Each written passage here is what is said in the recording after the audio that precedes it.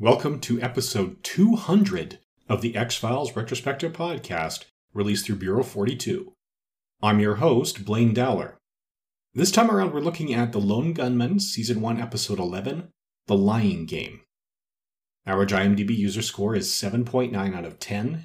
The action primarily takes place in Delaware, and the original air date was May the 4th, 2011.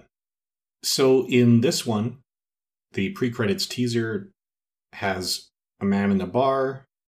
He makes contact with someone. Turns out he's a blackmailer. When he goes into the bathroom, he is assaulted by Walter Skinner. And next thing we know, there's a couple of gunshots. Someone goes into the bathroom, finds the man dead, and this is where it is. Now, after the teaser, we see the lone gunmen. Well, most of them. Byers isn't there.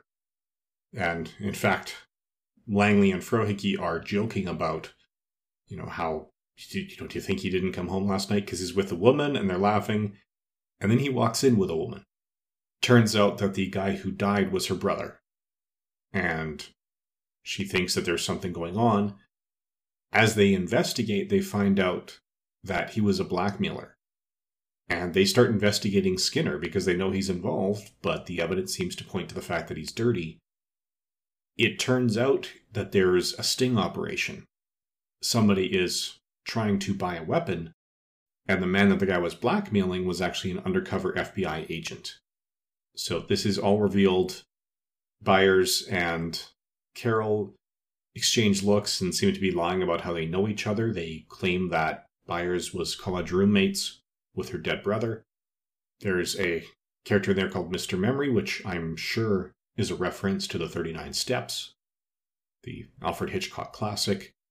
As things go, it's actually up to Eve and Jimmy to try and solve this, so they use their face and voice masking technology to have Jimmy go in masquerading as Skinner.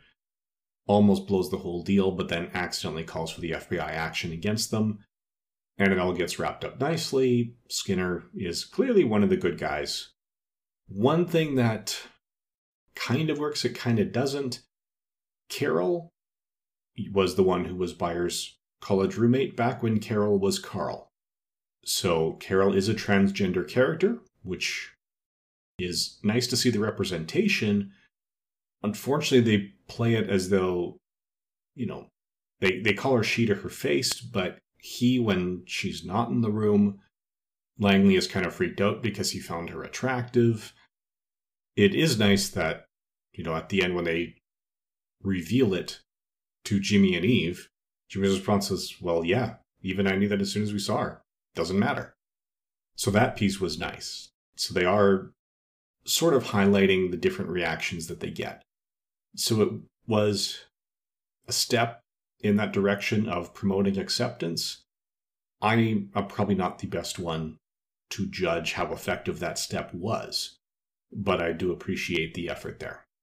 There hadn't been a lot of transgender representation up to this point. It was 2001.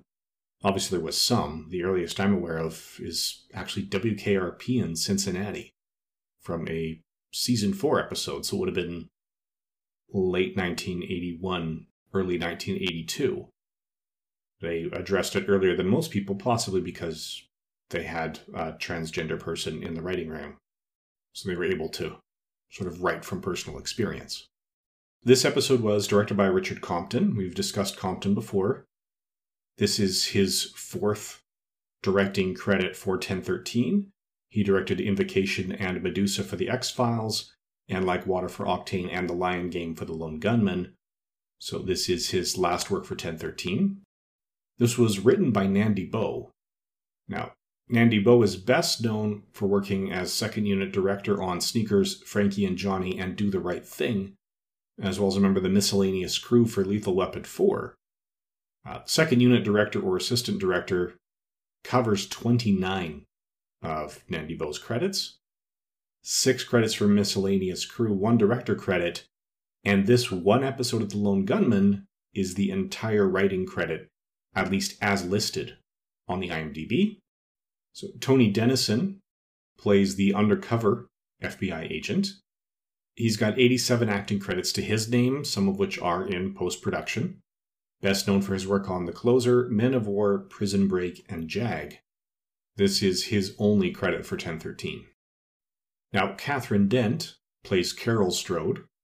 She's got 90 credits to her name, some of which are in post-production. Best known for playing Mabel in The Majestic, Danny Sofer in The Shield, and as well as being a producer on Silk and playing Sally Clark in Taken. She was also General Hale in a recurring role on Agents of S.H.I.E.L.D. She was Susan Darcy in 6 episodes of The Mentalist, Agent Greta Simpson in Terminator the Sarah Connor Chronicles.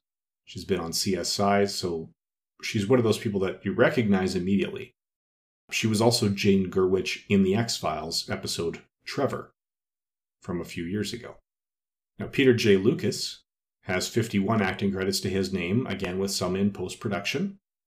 Best known for his work on Inland Empire, Independence Day, Cradle to the Grave, and The Beast Within. Looking at his credits, he's got a few credits that are in the Russian language as well. This is his only credit for 1013 Productions.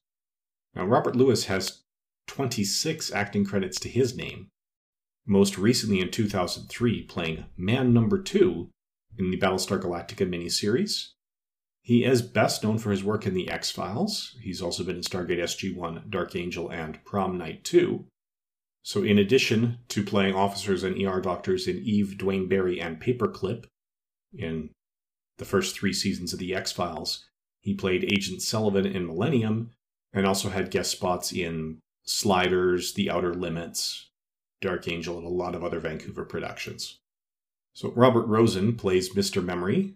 He's another actor who'd previously appeared in The X-Files.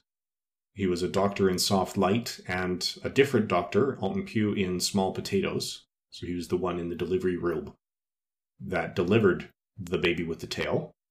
He is still working. Most recent credits are from 2018. He's got 21 acting credits to his name.